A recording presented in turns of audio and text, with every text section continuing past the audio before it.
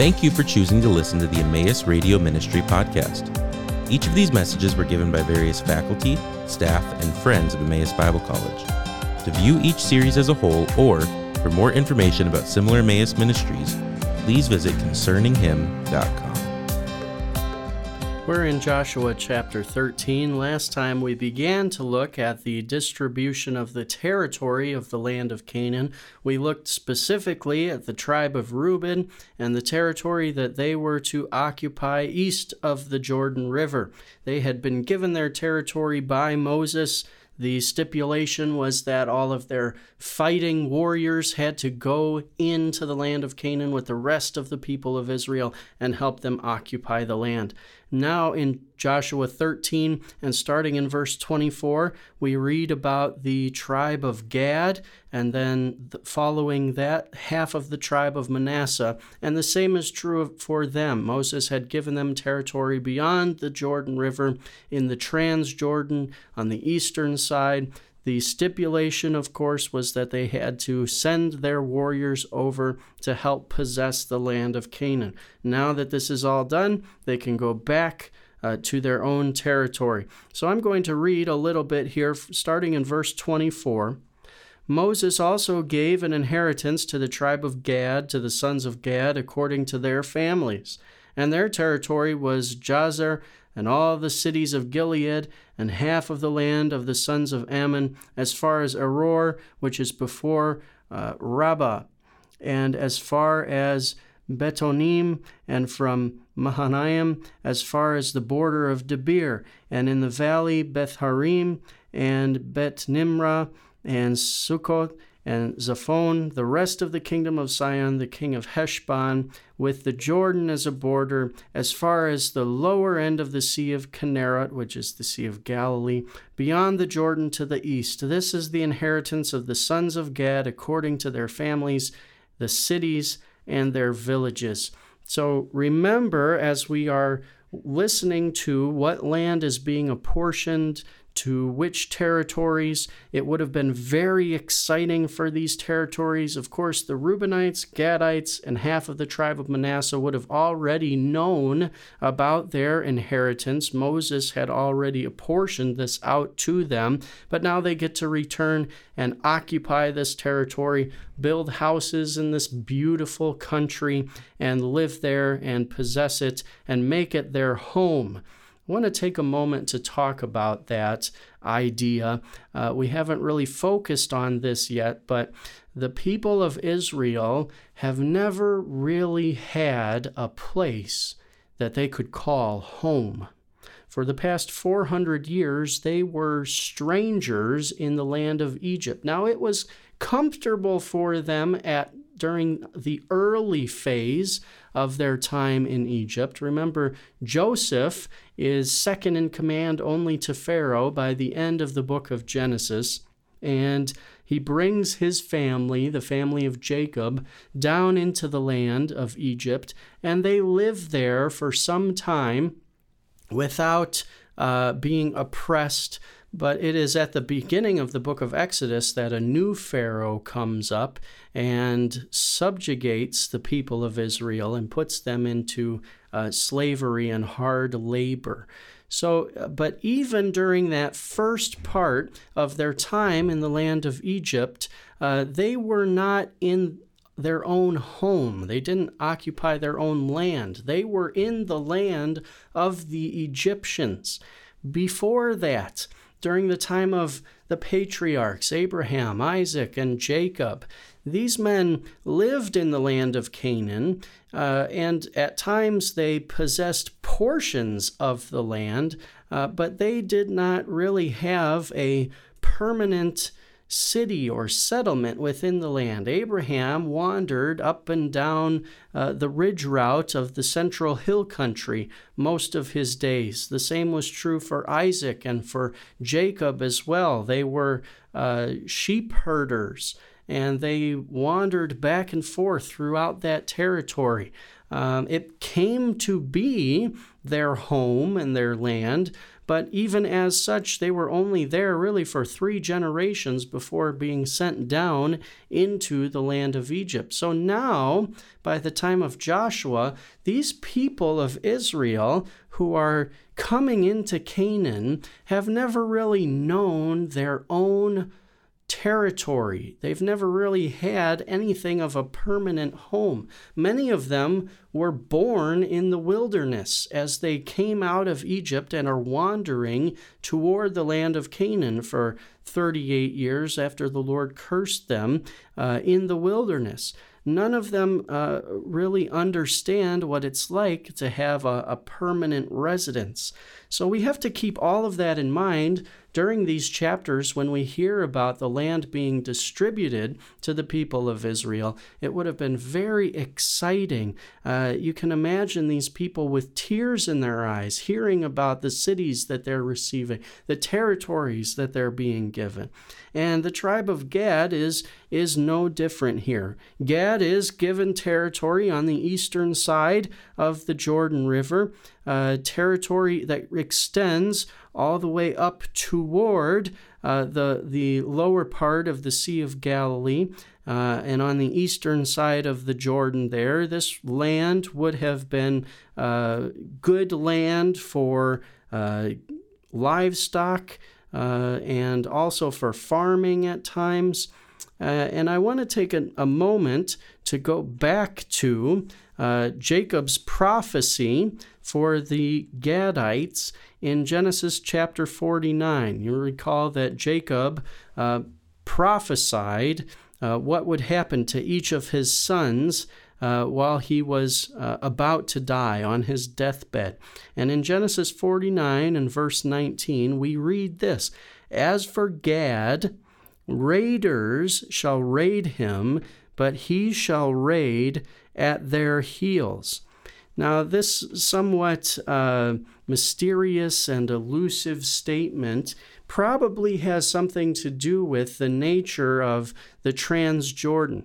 Obviously, Jacob is prophesying beyond his own lifetime, being given understanding of what's going to happen in the future for these tribes from the Lord. Reuben, Gad, and the half-tribe of Manasseh on the eastern side of the Jordan River would have been the ones that would have come into contact with many other peoples first of all, particularly a little bit later in Israel's history when they started to experience oppression from the Assyrians and then from the Babylonians later on. These areas would have been the first ones to encounter oppression from other peoples or being raided by other people groups. So I think this verse, Genesis 49:19, speaks to the nature of where Gad would be situated and some of the difficulties that tribe would incur as a result of their location there. Now, as we go back to Joshua 13, in verses 29 and following, we read about Moses giving an inheritance to half of the tribe of Manasseh. Verse 29, "Moses also gave an inheritance to the half-tribe of Manasseh, and it was for the half-tribe of the sons of Manasseh according to their families. And their territory was from Mahanaim, all Bashan." Bashan is the area, the territory immediately to the east of the Sea of Galilee and extending down to the south of the sea somewhat. "All Bashan, all the kingdom of Og, the king of Bashan, and all the towns of Jaar, which are in Bashan, 60 cities. Also half of Gilead, with Ashtaroth and Edrei, the cities of the kingdom of Og and Bashan, were for the sons of Machir, the son of Manasseh, for half of the sons of Machir according to their families." And then the concluding verses of this chapter, "These are the territories which Moses apportioned for an inheritance in the plains of Moab beyond the Jordan at Jericho to the east. But the tribe of Levi Moses did not give an inheritance to. The Lord, the God of Israel, is their inheritance, as he had promised to them." So we have this statement, and we've seen it before, that Levi does not receive a proper inheritance because the Lord is their inheritance. We'll talk about that in just a moment. But first, I want to talk for a moment about Manasseh, the half-tribe of Manasseh. This half-tribe of Manasseh settles in the Transjordan, and the other half settles in the Cisjordan on the western side of the Jordan River. Now, if you go back into Genesis chapter 48, we see that Manasseh is one of Joseph's two sons. Manasseh is actually the firstborn son, but is given a less prominent position than Ephraim, the other son. Let me read a couple verses that show this, starting in verse 8 of Genesis 48. When Israel saw Joseph's sons, he said, "Who are these?" And Joseph said to his father, "They are my sons whom God has given me here." So he said, "Bring them to me, please, that I may bless them." Now the eyes of Israel were so dim from age that he could not see. Then Joseph brought them close to him, and he kissed them and embraced them. And Israel said to Joseph, "I never expected to see your face, and behold, God has let me see your children as well." Then Joseph took them from his knees and bowed with his face to the ground.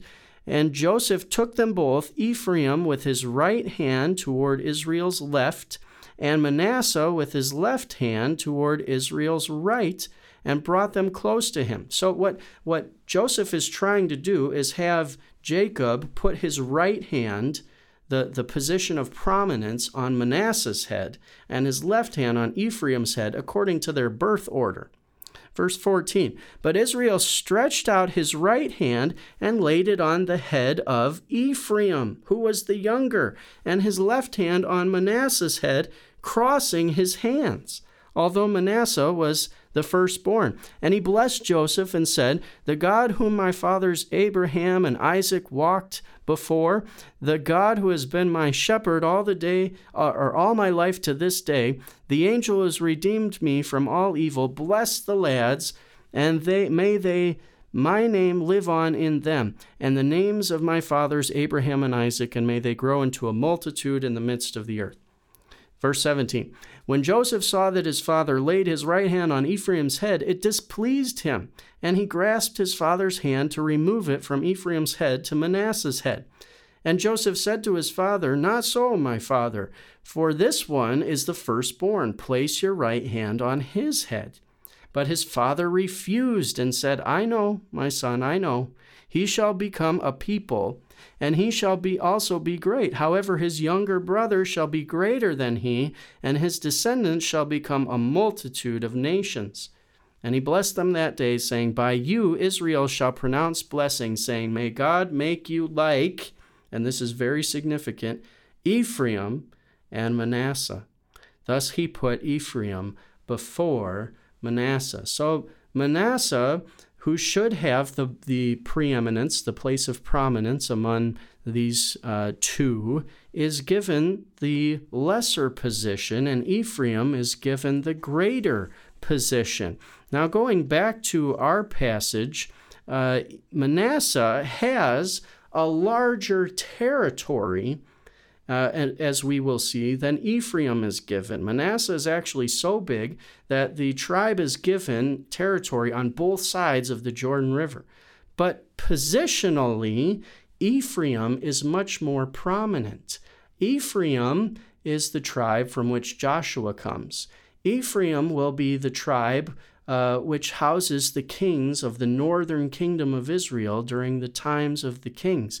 Ephraim will become symbolic for the entire northern kingdom. So, interestingly here, Manasseh, although they are larger, and Manasseh was the firstborn, is given a lesser position. So the way that things work in the world around us, the order that we think should be given is often not the order that God gives. God sometimes uses the weaker things, the lesser things of this world to shame the strong.